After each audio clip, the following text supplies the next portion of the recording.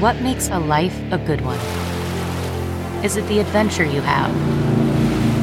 Or the friends you find along the way? Maybe it's pursuing your passion while striving to protect, defend, and save what you believe in every single day. So, what makes a life a good one? In the Coast Guard, we think it's all of the above and more, but you'll have to find out for yourself. Visit gocoastguard.com to learn more. Hi, dear listeners. This is Kate Riga. I'm here to make a quick pitch that you consider becoming a TPM Prime member. TPM has used the member model for over a decade now, and our loyal members are the only reason we've been able to weather the turbulence of the media landscape and avoid the fate that has befallen so many other independent outlets. For $60 a year, you get no paywall, fewer ads, access to the Hive member forum, a members-only newsletter, and more. For $120 a year, you get all of that, plus no ads at all. Without our members, there is no podcast. Not to mention that I'm out of a job. Thank you so much for listening and supporting us. We couldn't do it without you.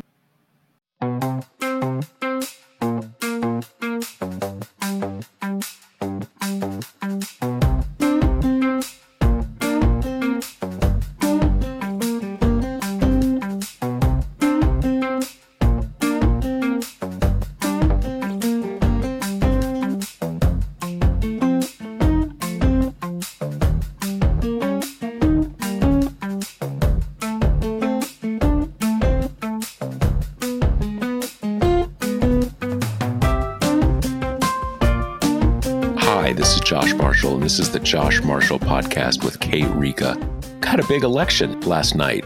Big election in general, a lot of different contests around the country, but a pretty big night for the Democrats. I'm not sure it was quite blue wave territory, but there were a bunch of races around the country that were being watched closely, either because of their inherent significance or as races that might give us some insight into what is going to happen next year in the presidential and the congressional elections in 2024. In many cases, it was both.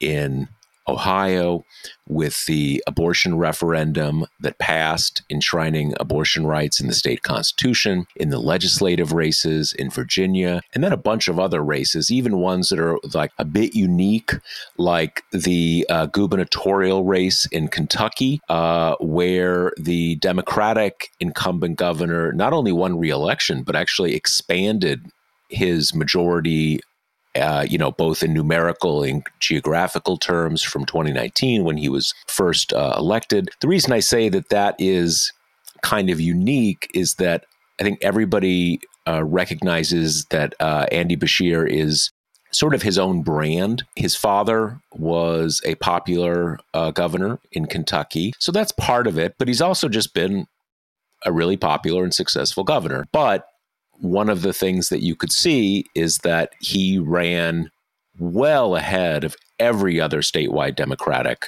candidate. So you can't exactly say that is, wow, Democrats are coming on strong in Kentucky. It's still a very red, very Republican state. But even there, you can say that it was not without a significant amount of national significance. If there were some kind of Democratic tide, it's very hard, anti-Democratic tide, it's very hard to imagine that he wouldn't at least have done worse than he did 4 years ago and maybe lost. It's a very Republican state. It's also the case that he ran very strong on abortion rights, which is not something you would necessarily expect in a very red state, although there was that quasi-abortion referendum in Kentucky. It was actually, unlike a lot of these races, it was not attempting to enshrine abortion rights. It was trying to do the opposite. So it lost, but the fact that it lost did not have an immediate effect. It was more just a gauge of the electoral strength of abortion rights, even in a very red state. So, as I said, there were a bunch of these races across the country, and it's very hard to find one where Democrats did not at least do well, and in many cases exceed expectations, even expectations for Democrats, or, by Democrats. There's one thing I want to remind you of, and it's something that came to mind to me as I was watching the results come in last night. And thank you to everybody who joined me for sort of the live blogging, right, which I haven't done as much in recent years, which I did last night as the returns came in. But if you remember, if you're a regular listener to the pod, I don't know if it was 2 or 3 episodes ago of the pod, but Kate and I were talking about this upcoming election.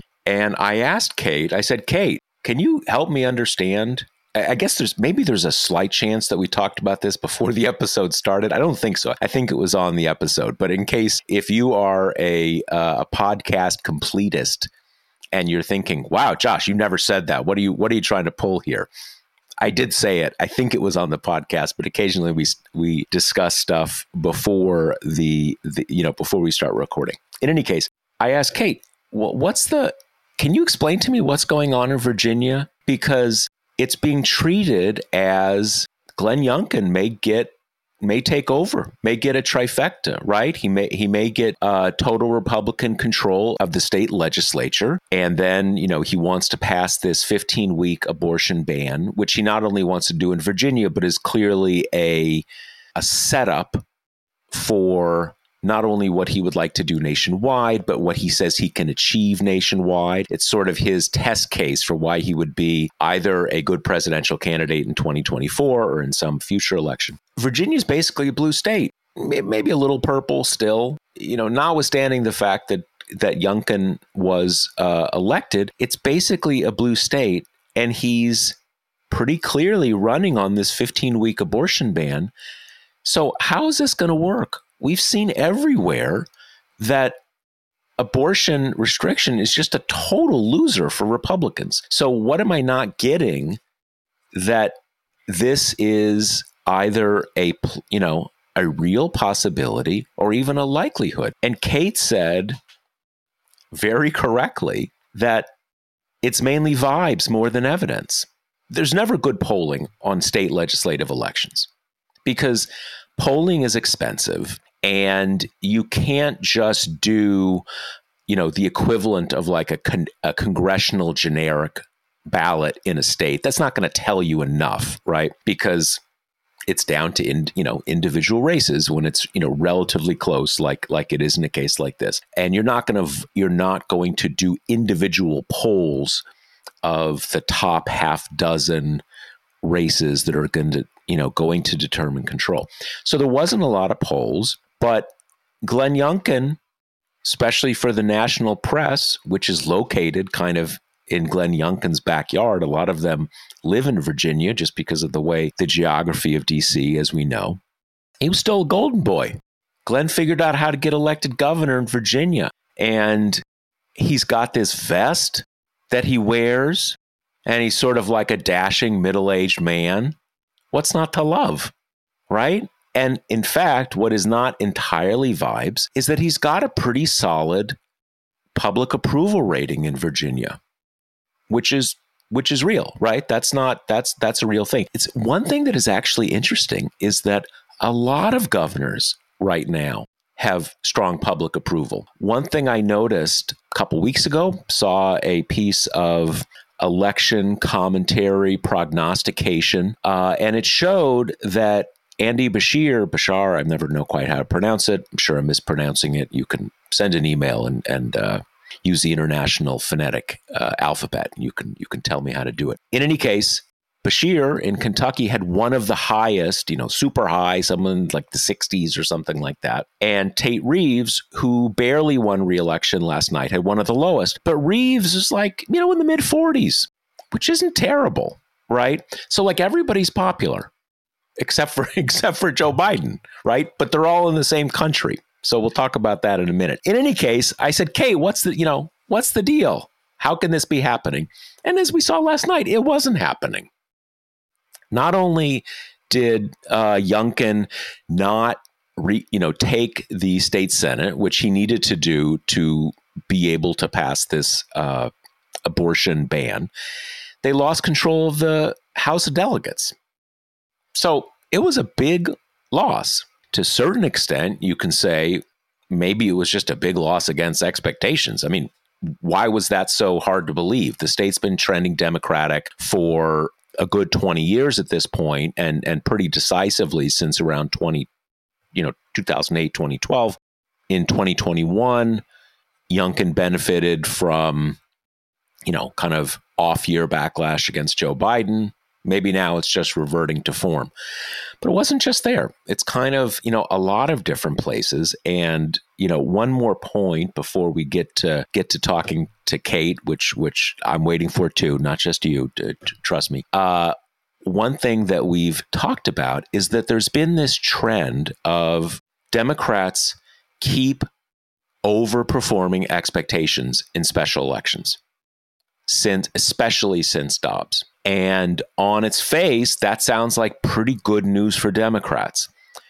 But there has been a counter to that. Some of it is just Republican special pleading, but not all of it.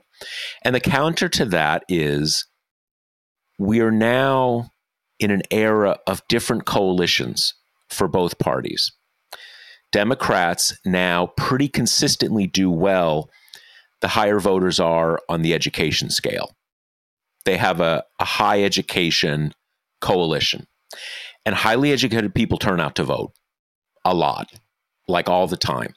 So the argument there is, it seems like it's telling us something about the direction of the country, but these are very low turnout elections. And even if the pattern is consistent in these low turnout special elections, that doesn't mean it's going to be the case, because it's going to be a different demographic of the electorate in a real election. Well, last night was a real election, certainly in the states that held elections or hold, in Virginia, where I believe every member of the state assembly, both houses of the state legislature, were up for election. And by and large, we saw a similar pattern of overperformance. Now, it's going to take a little while to kind of pick apart all the details, because there are different kinds of overperformance. There's overperforming what Joe Biden accomplished in 2020.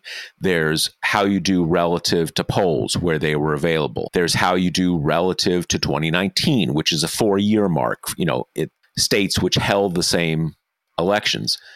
But it seems like that pattern continued. So pretty solid night. And since I just showed your predictive abilities, Kate, what's the story? What did we see? Yeah, loved that monologue. Anytime you want to open with a big old serving of Kate was right, I will. Yeah, well, there you go. I love it. Yeah, okay, let's start with the kind of micro, and then we'll zoom out to the macro. So the races that we were really interested in coming in, let's start with Ohio. So the straight abortion election, right? Nothing tangential there.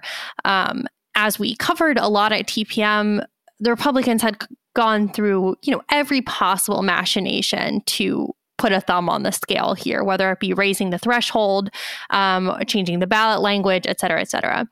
And ultimately that, it's in retrospect, like really is a huge deal that the raising the threshold election failed, because this would have lost last night if they had managed to torque it up to 60, which they knew. I mean, it's a safe bet when you look at the other kind of red state success of the abortion referendums or their, rejection of the kind of anti-abortion ones.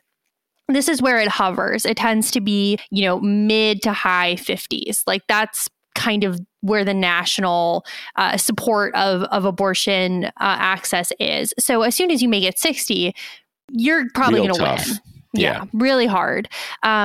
So big win last night. Really the only downside of the Ohio vote, which was existential. It really was. They have a Republican governor, a Republican state Supreme Court, and a Republican legislature, which is gerrymandered to be that way for the foreseeable future. This was really the only way that Ohio would maintain abortion access for any meaningful length of time. And the only downside last night is that Sherrod Brown wasn't on the ticket alongside it, this election. And I had talked to the people behind the Ohio move, and it was purposeful. They wanted to be the only game in town in 2023. They wanted to benefit from the national money and attention that comes with that, because in 24 we're going to have a whole slate of states trying to replicate this success. So that was strategy. But now you're almost like, man, kind of wish that you had that tied to Brown, who's going to be in the re-election fight of his life, and who, as much as LaRose kind of made himself the poster boy for the anti-abortion movement, Brown has been door knocking and kind of all the rest, tying himself closely to this cause. Yeah, I mean, I think that is, I mean, as I think we discussed in last week's episode, if LaRose is the nominee for the Republicans, which is not a foregone conclusion, but it's at least a pretty decent likelihood. And I think it's generally considered to be the case that certainly mainstream Republicans are hoping for him, because he's sort of like the semi-normie candidate, and you have these more kind of Trumpy types that are challenging him. But he did Sherrod Brown a favor to the extent that he just wrapped himself in this. He wrapped himself with it at the beginning. He was the standard bearer for that effort to change the threshold to 60, which, as you said, was right on the mark. They knew what they were doing. That would have changed everything, because, as you say, all of these are like 57, 58. That's kind of where that's sort of where these top off. So and Brown certainly was doing everything he could to, I was there for you, you 57% of voters, I was there, I was knocking the door. So, he stands some shot at, kind of grabbing hold of enough that will last for a year the pro-choice brand, for lack of a better word, and really associating himself with it. I do kind of wonder, one thing he can do next year is, and I hope Democrats really lean into this, of now it's at the federal level. Someone's going to win a trifecta and pass a national abortion law, and I'm the one who's going to keep abortion rights, because a national abortion ban would trump the law in Ohio. So there's some shot at that. What did you make? And is there, I mean, have you, I was a little confused, but it's clear that Virginia Democrats have taken back the House of Delegates. Everybody has called that, but there's still a little uncertainty about the exact margin. One of the races that people were following closely last night was this election. I believe it's in the outskirts of Richmond. I'm not 100% sure of that. Was this candidate Susanna Gibson, who there was this pretty big scandal that it came out that, I mean, sort of how much you call it a scandal is based on your own sense of things, but a pretty good big scandal where after the Democrats nominated her, it came out that she and her husband had been posting explicit hardcore sex videos of themselves having sex. And, in the old days, that would have been it, right? I mean, that's sort of you resign in disgrace and everything. She ran what it's at least very close. What I was a little confused about when I looked again this morning, unlike almost every other race in Virginia, it still only had about 75% of the votes reported. And I didn't know what that was about, because almost every other one is 95%. And why that is important is that race was running pretty close to tied all night, with Gibson like 0.1, literally 0.1% behind the Republican, and then she was up 0.1%. But what made me think she was almost certainly going to win is that, as of late last night, when it was already at about 75% of the vote in, what I heard from a very reliable news source was that the early votes had not been reported yet in that district. And given even now the Republicans have sort of, woken up and smelled the coffee that it's stupid to keep politicizing early voting, it still favors Democrats. So I figured, all right, that's going to that's going to put her over the top, and she's going to win. But again, at least as of this morning, it was still a quarter of the vote hadn't been reported. So I don't know what the story is there. Yeah, I don't know either. I mean, I know that everyone kind of thought she was going to get killed. Interestingly, another specific Virginia race, it was Danica Roem was running for state senate, the first, one of these kind of trailblazing openly trans lawmakers, and Republicans threw the kitchen sink at her, like a heinous transphobic campaign that Youngkin himself dropped like tons of money on, pretty easily skated through that. One, is the first kind of openly trans Virginia state senator, which is interesting because declared like 8 or 9 in the evening. So not close. Not even close. I think it both speaks to, her as a lawmaker. She's less of a new entity to Virginia voters at this point, but also how many times have we seen Republicans try to tap into the transphobic vein currently kind of roiling the party, which is like, makes up for a huge chunk of Fox News programming and the kind of right-wing agitator focus. And it keeps not working. I mean, they did this in Kentucky as well, and in Ohio. They both kind of tried to tie in some anti-parental rights stuff, some, your child will get transitioning surgeries without parental approval. And they do this every time, anytime there's any kind of abortion tie-in or anything that's like the slightest bit medical, they kind of use that as the opening. And obviously with Danica Roem, it's a much cleaner shot in terms of how to tie that in. And it has been wildly unsuccessful. And I think it's really interesting because it is one of those things where like online Republicans care so much about this, right? Like the idea of trans women competing in women's sports is like, up there with the economy of like how much they care about it. But it's one of those things that is so bifurcated because normal people just don't think about it that much. Like it's a very small universe of people that are kind of involved in this versus something like abortion, which is basically everyone to some degree.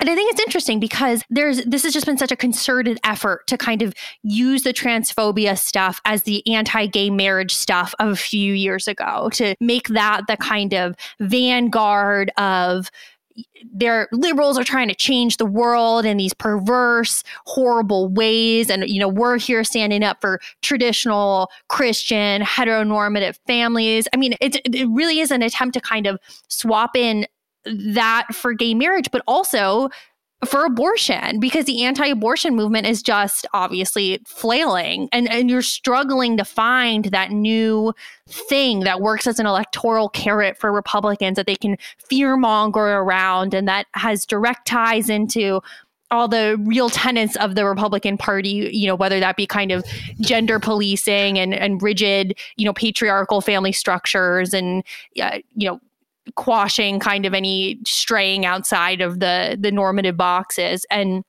this one has just shown it's just not working. Yeah, I think, I was going to mention something on the trans issue. I'm going to do that in a moment. But something you just said about abortion and that the pro-life movement is flailing, that is an understatement, because I think we need to step back and see that the big question last night was whether Republicans have finally found, the way to unlock or defang the abortion issue with the 15-week ban.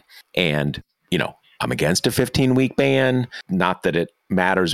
Yes, 15-week ban, bad. But let's step back and realize that would make something like 90 or 95% of abortions legal. At least, in wherever that was the law. That's kind of where the pro-life movement is right now, or at least where the Republican Party is right now. And that in itself, the fact that is where they're at is a, unconditional surrender almost.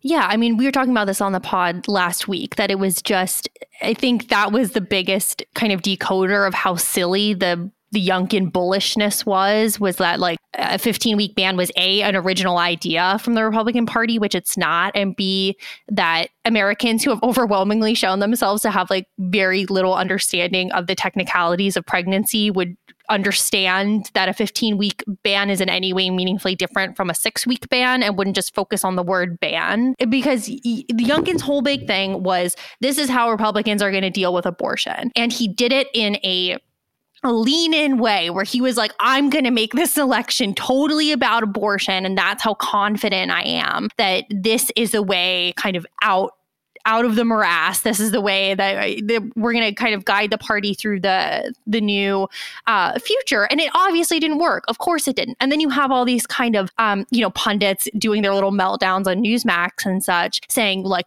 well, people are just reacting to propaganda. Like they think Republicans are extremist about abortion. And it's like, well, they are. I mean, you can't spend the past few decades being so candid about the idea that the end goal is to ban abortion everywhere, to make abortion legally the same as murder, to give fetuses personhood under the 14th Amendment, and then get to this point and being like, whoa, guys.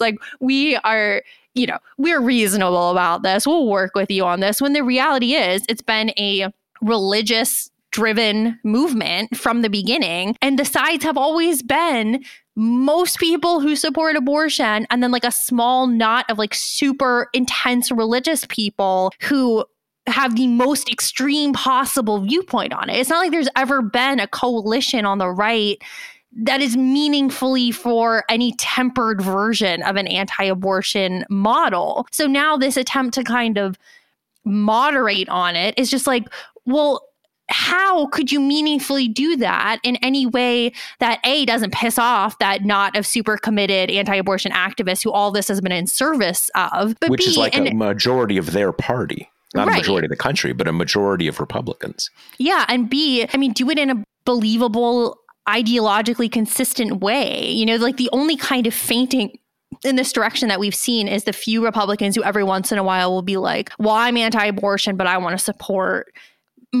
single mothers or, help them. But then it's like, that's also bullshit because you'll have proposals come up every once in a while about, making childcare something that isn't like financially devastating for people. And of course, Republicans all vote against it. They have hoisted themselves by their own petard. And this is the natural endpoint there. Really, the only, I think, what they saw as a saving grace is the amount of pundits, like particularly male pundits, who just keep floating the idea of, well, the Dobbs energy is going to run out. Like people are going to stop caring about that. And so like, why would particularly women stop caring about that? Things have only gotten worse since Dobbs. And as we've discussed a million times, this is an iterative news cycle at its heart because these stories are not going to stop coming out. And it's a state by state thing, so each state is going to have its own, bans and then children being raped and forcing to have children of their own, or, fights in courts over bans and heated elections where it's all going to come down to which party controls. I mean, there's just no wonder that it's the most salient story in American politics right now. Yeah, I mean, the thing about, to the extent Republicans were willing to really fund parenthood, for lack of a better word, to make childcare more affordable, all the different things, that might go some way to showing that those Republicans were not, anti-women, kind of acting in bad faith, sort of, right? At least it paints a picture of a consistent worldview. But the reality is women want access to abortion because they want to end pregnancies that they don't want to come to term. Now, in certain cases, certainly the financial realities may play into that, but I think we know, just living in reality, that there are very few cases of like, I really want to have a baby and I got pregnant, but now I just looking at my finances and I'm just not sure I can make it work. So now I want to abort this baby. I mean, that is that is not what we're talking about here. So the fact that, at least in theory, even though it never actually works out that way, that Republicans might be in favor of some benefits that you might get while you're raising the child that you did not want to have, that's a disconnect. It's more, as I think we all know, that is a messaging thing, not a reality thing. Women want to have abortions because they are pregnant and they don't want to be pregnant. I mean, this is obvious, right? I mean, this is completely obvious. I don't even know what we're talking about. The point, I just want to come back to one issue about trans politics. And I think to the extent that people get confused about this, it's that the way that trans rights and the issue of the whole trans issue has evolved in the last decade, it is true that there are a lot of Americans who it's new for them. And they've got kind of a hard time getting their head around it in various cases. And they see cases of a trans woman who is beating everybody in some sport, or minors transitioning, and it's they're having a hard time getting their head around it. But that's not the same as what you see from the right, which is really a hate campaign, right? And that is you can kind of that I think is what we're seeing in a lot of these elections.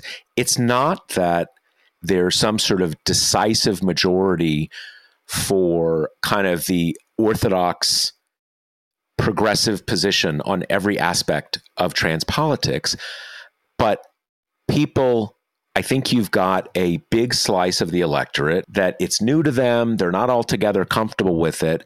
But when someone says, so you got to vote against these people because they're coming to make us all trans, I think a lot of those people react of like, that's not where I am. I'm not with my pitchforks about this, A. And B, it just doesn't have a lot to do with my life. Like, and those two things make it not the issue Republicans keep thinking it's going to be. I think that's right. But I also think it makes abortion even more interesting because just based on the numbers, people are being moved on abortion who are not, themselves women of childbearing age, which does show you that it has a salience beyond kind of just the practical, which I think is, it just isn't indicative of how abortion has become shorthand, I think, for a whole kind of parcel of other ideas, which include rights being taken away, being taken away by people who aren't elected, rights specifically of women being taken away. And then you also, I think, have the additional subset of, even for maybe women who aren't having children themselves, a lot of women have had children in their lives and have a kind of a greater understanding of the perils and discomforts of pregnancy and blah, blah, blah. And all that kind of ties in. But I do think that gets skipped over in the conversation a lot when we have this thing of how long is Dobbs going to last? How long are people going to stay pissed about this? Because it's not just about your own, am I personally going to be able to get an abortion, right? I think it's just a stand-in for, Republican overreach for kind of trying to get their hands into what everyone considers the most personal parts of your life and your body. And, that kind of redounds clearly to Democrats' favor. Yeah, no, I think there's no question. And we certainly saw that in 2022 when at least the conventional wisdom coming out of that campaign, and I think the conventional wisdom was basically right, that abortion, there was this, leading into 2022, there was this big, Dems in disarray freak out of, is it abortion or is it Jan 6 and democracy, which train do Democrats need to take into this election? And then a third thing is kind of like, it's neither of those kind of like, niche, liberal hobby horses. It's jobs and it's gas prices and it's stuff that real Americans care about. And what clearly came out of the election is that for voters, January 6th and abortion were part of this thing of like, you dudes are out of control and I don't trust putting you in power. And I do think that continues, as you said, continues to be the case. More of this scintillating content after these messages. CarMax is putting peace of mind back in car shopping by putting you in the driver's seat to find a ride that's right for you. Because at CarMax, we believe you shouldn't just settle for a car. You should love your car. That's why every car we sell is CarMax certified quality, so you can be sure with upfront pricing that's the same for every customer. So don't settle. Find love at first drive and start shopping now at CarMax.com. CarMax, the way car buying should be. Back to the show. 100%. And this is part of the reason why I'm not as panicky as basically everyone else is about Biden in 24, because so far, to the extent that Biden has been campaigning, which even has not really started full-throatedly yet, but in that he has, it's been what I think is an earnest and good faith effort to inform voters about what he's done, about his accomplishments. And I think ultimately that is just a totally losing game for so many reasons, including the media asymmetry, including the fact that there is a media bias towards negative news and not positive. So he was going to, even if Democrats had some kind of equivalent to the right-wing machinery, they were not going to cover the good stuff that came out of the IRA. That's not how it works. And this kind of high-minded, I am a kind of normal, well-functioning president, and I'm going to travel around and I'm going to go to your groundbreakings and your new factories in your town. And I think that's nice and is an idea of a nicer politics than the one we have. But it's not going to work. I don't think they're going to be dumb enough to do it for a long time. I think before long, and especially probably informed by this wave of elections, they're going to switch to what seems like the obvious stance, which is you throw in a little bit of the, he's normal, he went to Ukraine, he's a good president, but more importantly, the other guys are psychopaths, right?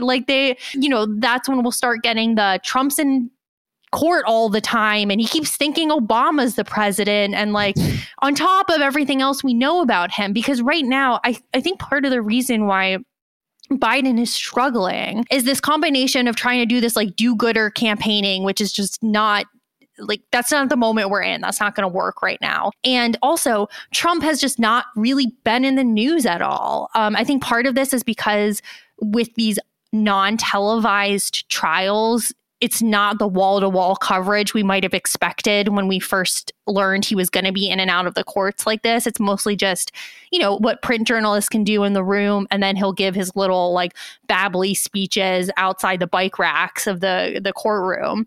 But that's going to change when we head to Georgia, and I think that's going to be such good TV that people are, there's not going to be no way to not show it, to put it on TV. And the thing about Trump is we had this prolonged debate, right, about how to cover him. How do you cover someone who lies?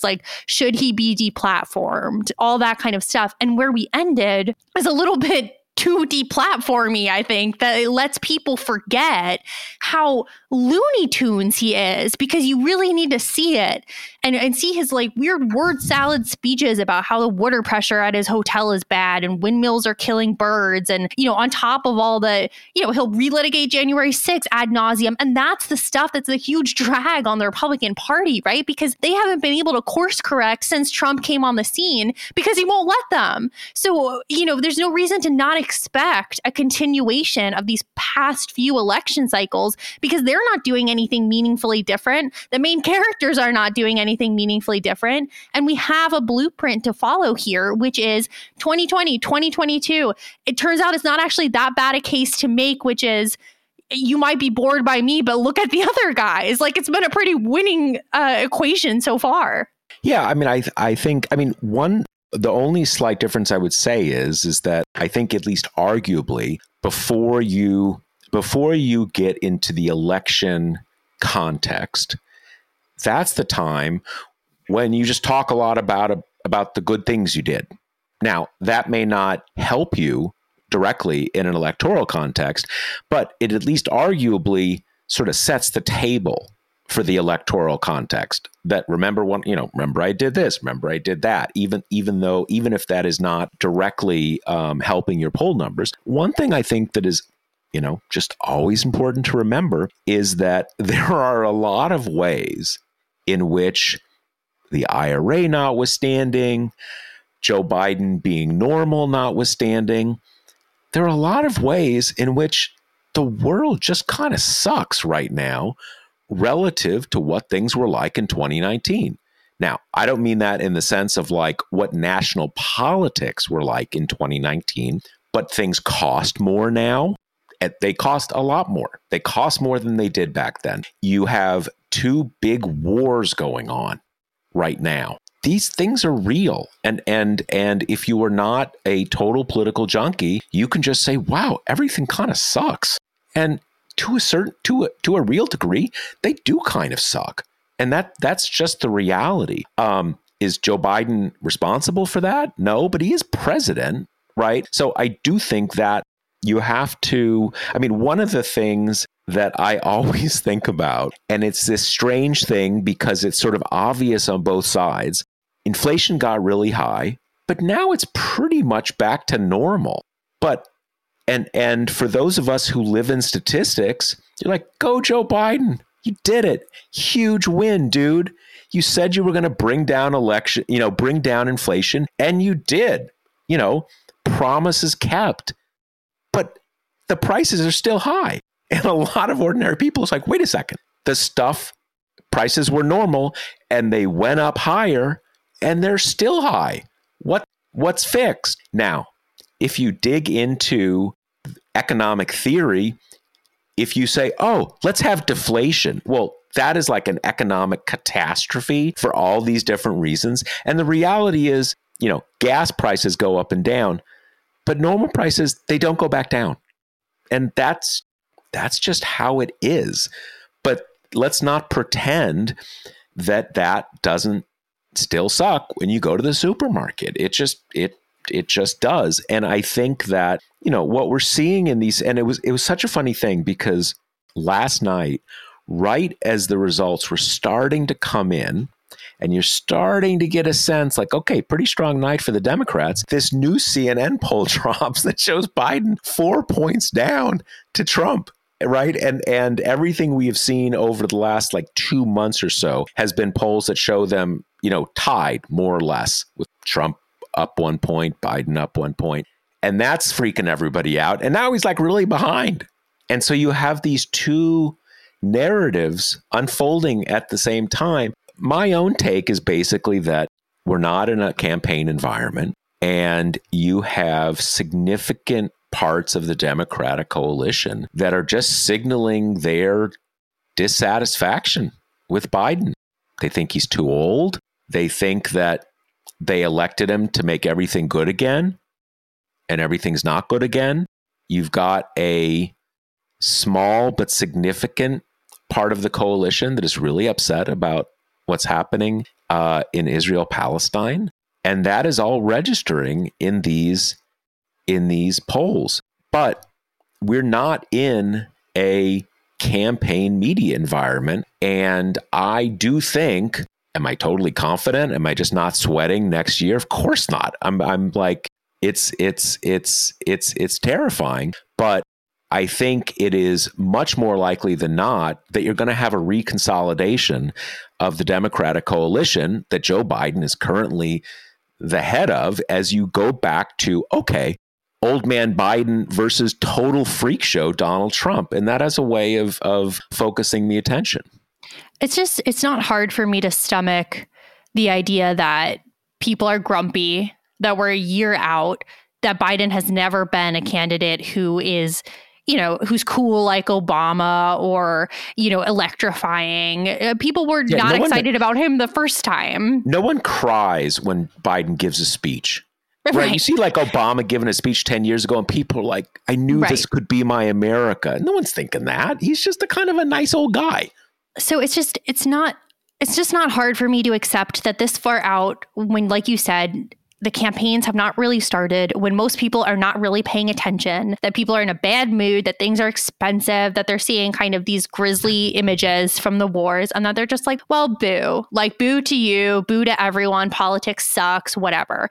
I don't find it hard to accept that reality and that the polls are showing us a snapshot, an accurate snapshot of the mood right now. And also that I find it politically fantastical to think that we had this slate of elections last night, including in the, in like Bashir's, where he kind of ran, he did not run away from Biden. He linked arms. He talked about Bidenomics. He ran as a very kind of normal Democrat in the same way that Biden is, and that all of these people won, that there was, this enthusiasm for Democratic kind of ideas and policies, and even just the brand, which will all dissipate in a year because Joe Biden is suddenly now a really polarizing figure, even though his biggest kind of handicap to this point is that he doesn't really arouse strong feelings on either side. I think it's more just he's the scapegoat right now, right? And he's the president. So in some ways, it kind of makes sense. If people are dissatisfied, he's the one that they're dissatisfied with. I just don't think it. I don't see a way where this Democratic coalition that is kind of held up for all these other elections is suddenly going to fracture because they're so pissed off at him for not doing anything in particular, but just because like the vibes are not quite where you want them to be right now. That just feels like normal kind of Democratic panickiness to me. And like you said, it's not like I saw this, the New York Times polls and the CNN and was like, well, woohoo, like everything's going great. But it's so early for that kind of bedwetting. People are going to be reminded about Trump. And these polls are predicated on the idea of crossover, the likes of which we've never seen before. The idea that Trump would win like 20% with Black voters. That hasn't happened since like the Civil Rights Act. That would be a sea change in our politics. So I don't know. Just to some degree, I think we can calm down a little. Yeah. One thing that jumped out at me about, I think it was in that CNN poll last night, it basically showed Trump either dead even or just ahead with 18 to 30-year-old voters. I think that is almost impossible to imagine, frankly. And I think you see something like that, and that is much more logically explained by, our theory of the case than a lot of the, the David Axelrod theory of the case. But, look, this is not... It's certainly not me or I think Kate saying like, oh, yeah, that poll, nice try, CNN. You're not going to fool us. We're killing this thing and everything's going to be awesome. It's scary. It's scary. Look, it's you see those polls, everything is at stake and it's scary. And, whenever you are arguing that a consensus of polls isn't really the true story, you always want to give that 2 or 3 thoughts, right? Because there's, because maybe you're just not listening to what reality is telling you. And I've done that. And I have a lot of concern about it, but that's where I am. And that, yeah. Yeah. And I think there's also just an emotional component of this, which is, I think, is really distressing for people who don't like Donald Trump to even countenance the idea that after he's been an active member of our politics for 8 years now, that he is even still on the table in any way, that we haven't reached a point yet where the vast majority of the country just rejects him out of hand. I think that's just viscerally upsetting for people who think he's dangerous and cruel and bad for the country in every kind of way. And I think that kind of overlays a lot of the more academic type takes about, bleeding young voters and bleeding minority voters and everything. But, just for anyone who is kind of tossing in the anxiety of this, it's just people who are super high news consumers are not the people who decide elections. And those people are paying marginal, if any, attention right now. I don't think the polls are wrong. I think they're probably an accurate snapshot of this moment. I am just disputing kind of the longevity of the worth of having that snapshot when we're this far out.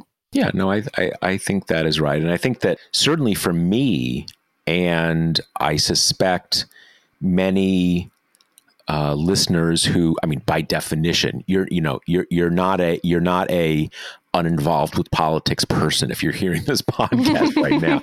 If you're paying close attention, you not only remember what Trump's presidency was like, but if you're paying attention, he has been making it really clear for the last year that his second term is not going to be like his first term.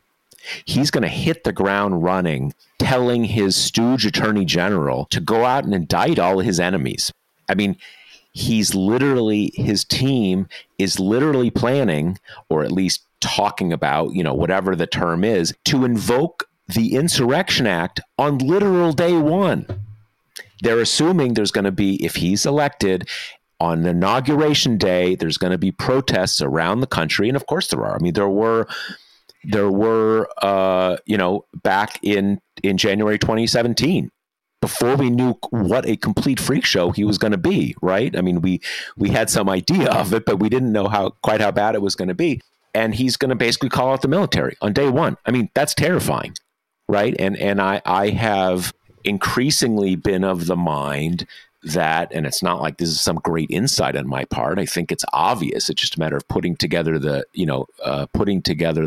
pieces, that if he is elected president again, his presidency is going to lead to a major constitutional crisis.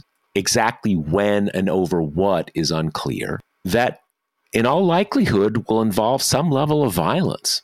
And I don't mean just like violence like the stuff we saw on January 6th, but that he'll do something crazy. Even his own judges will say no, and he'll say, fuck it, I'm doing it anyway. Or he'll give the U.S. military illegal orders, and someone will say, no, we're not doing, those things get really intense. And that's scary. But I think for a lot of voters, certainly voters who are not that plugged into politics, you sort of remember, yeah, he was a freak, but I mean, he was weird, but we're still here, and kind of like I was making decent money at my job, so kind of like whatever. But people don't pay that close attention. And that's all. And look, this isn't kind of like, so it's going to be fine. Everybody's going to figure out how weird he is. It's scary as fuck. There's no question about it. But I think, and maybe I'm wrong, but I think that is going to get more focus, and that will, let's put it this way.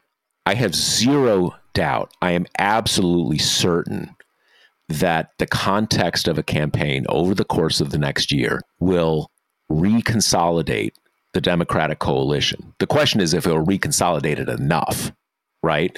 And that's kind of where we are. That's what we're going to find out.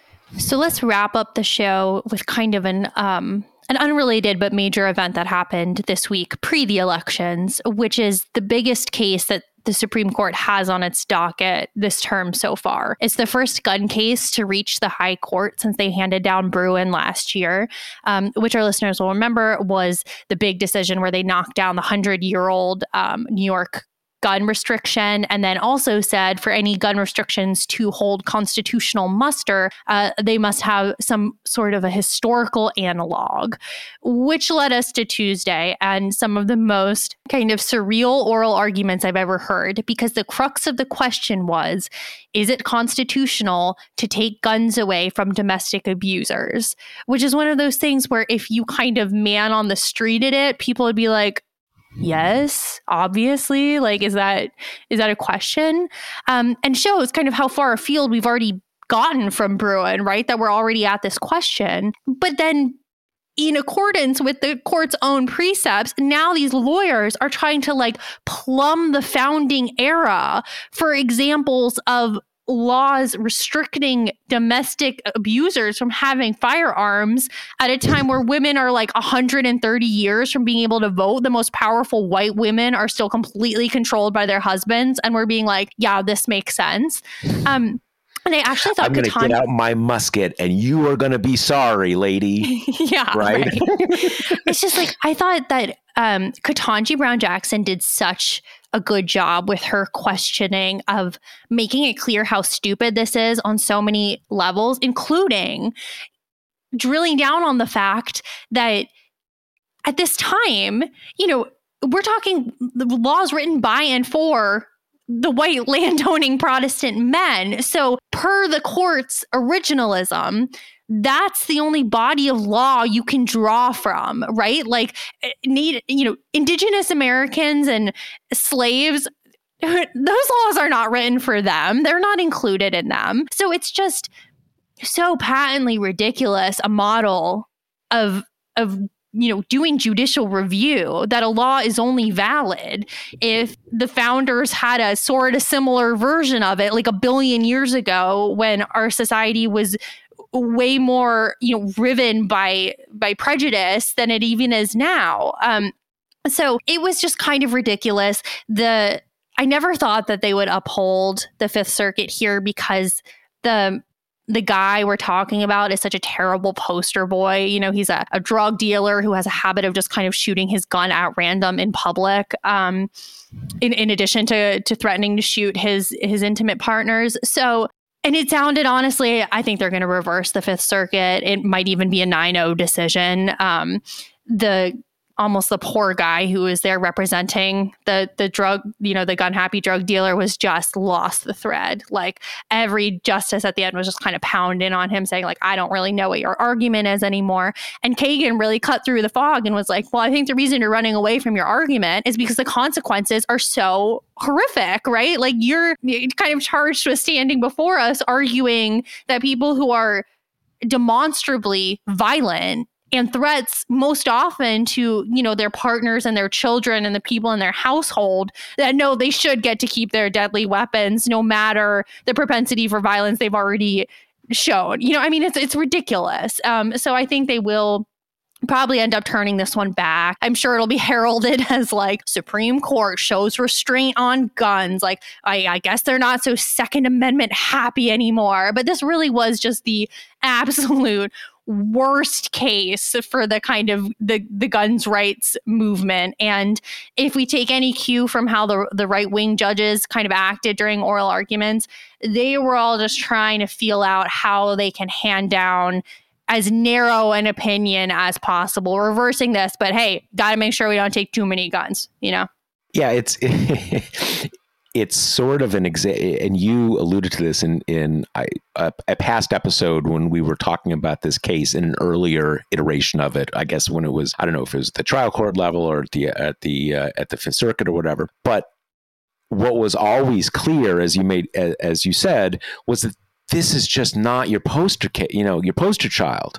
You always want. I mean, it and you can sort of see behind that the activists and the judges were kind of telling them this. You guys get a little ahead of yourself. Like, we're a sure thing, but we're not that much of a sure thing, right? You got to give us something to work with here.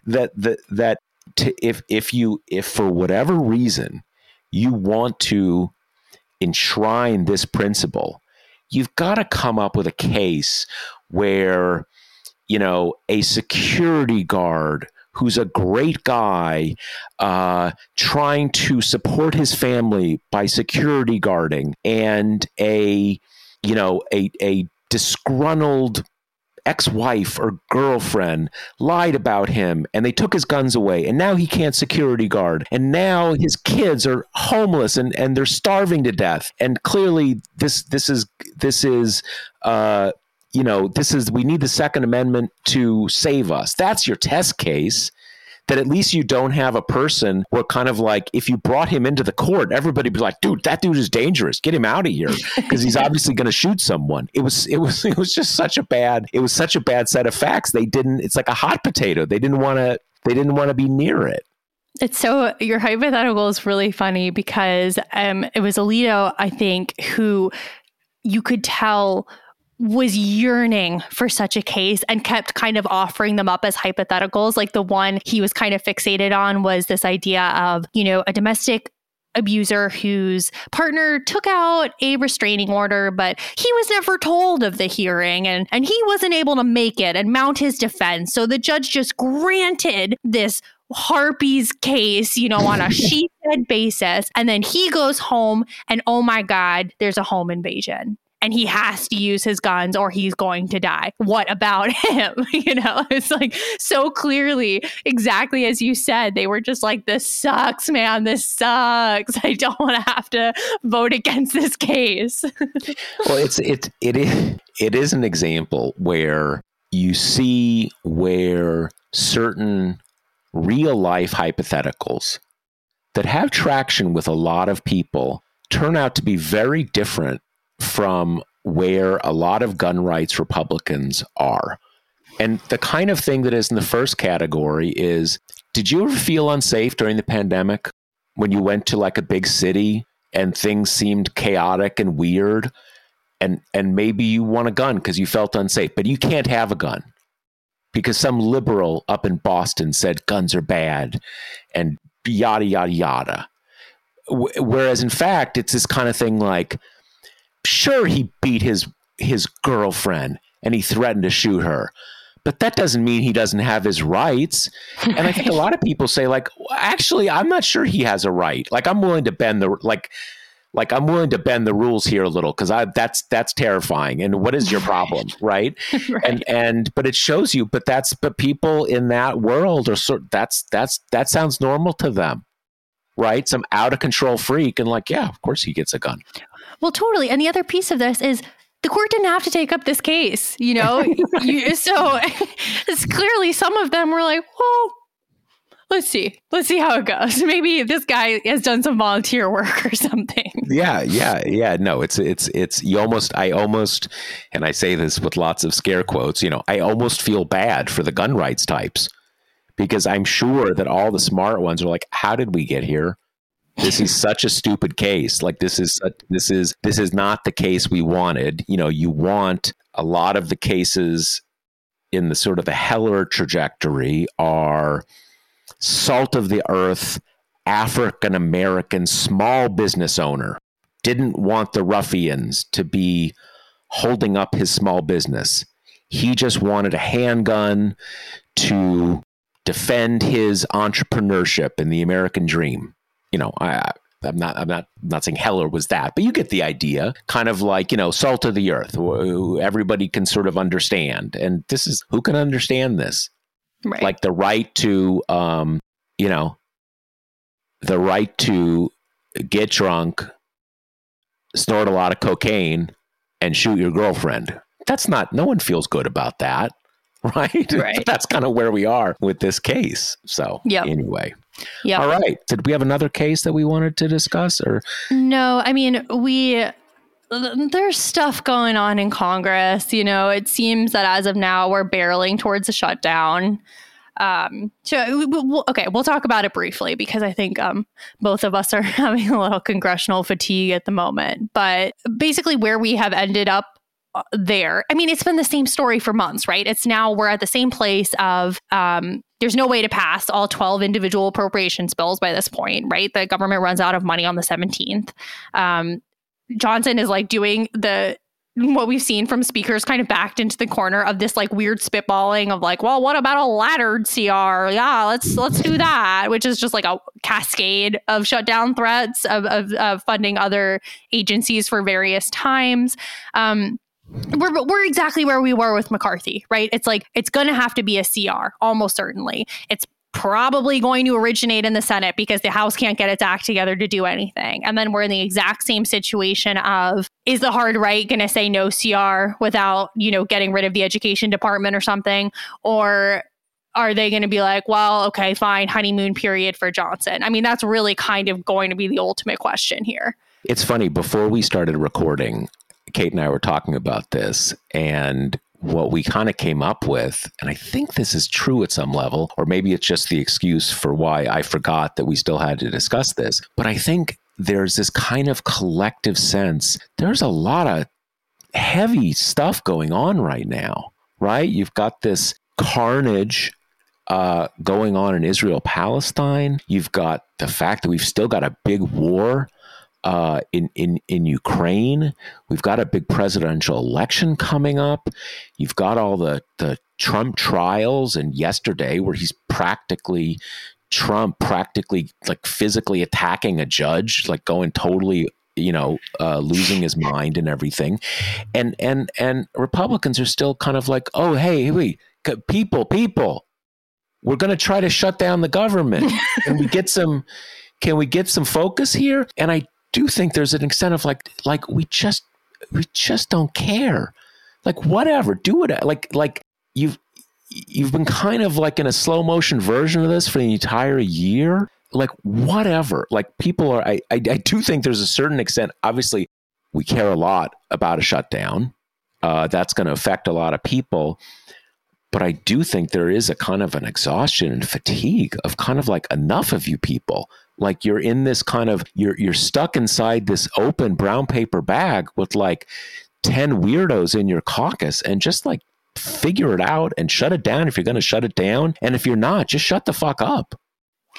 Yeah, I mean, I do think after what was probably a pretty unenjoyable week for Biden/Democrats with these polls and everything, it would be a pretty nice kind of slide into the holiday season if they have these last night's elections, and then Republicans' immediate response is, yeah, okay, we're going to shut down the government now because we're too dysfunctional to do our like one legislative job. Pretty much. All right. Well, with that, I think we have covered the full terrain of American politics. So that's about all we got for this week. And, we will be back next week with more podcast goodness. All right. See you then. Talk to you later. The Josh Marshall Podcast is hosted by me, TPM reporter Kate Riga, and TPM founder, editor-in-chief Josh Marshall. The show is produced by Jackie Wilhelm.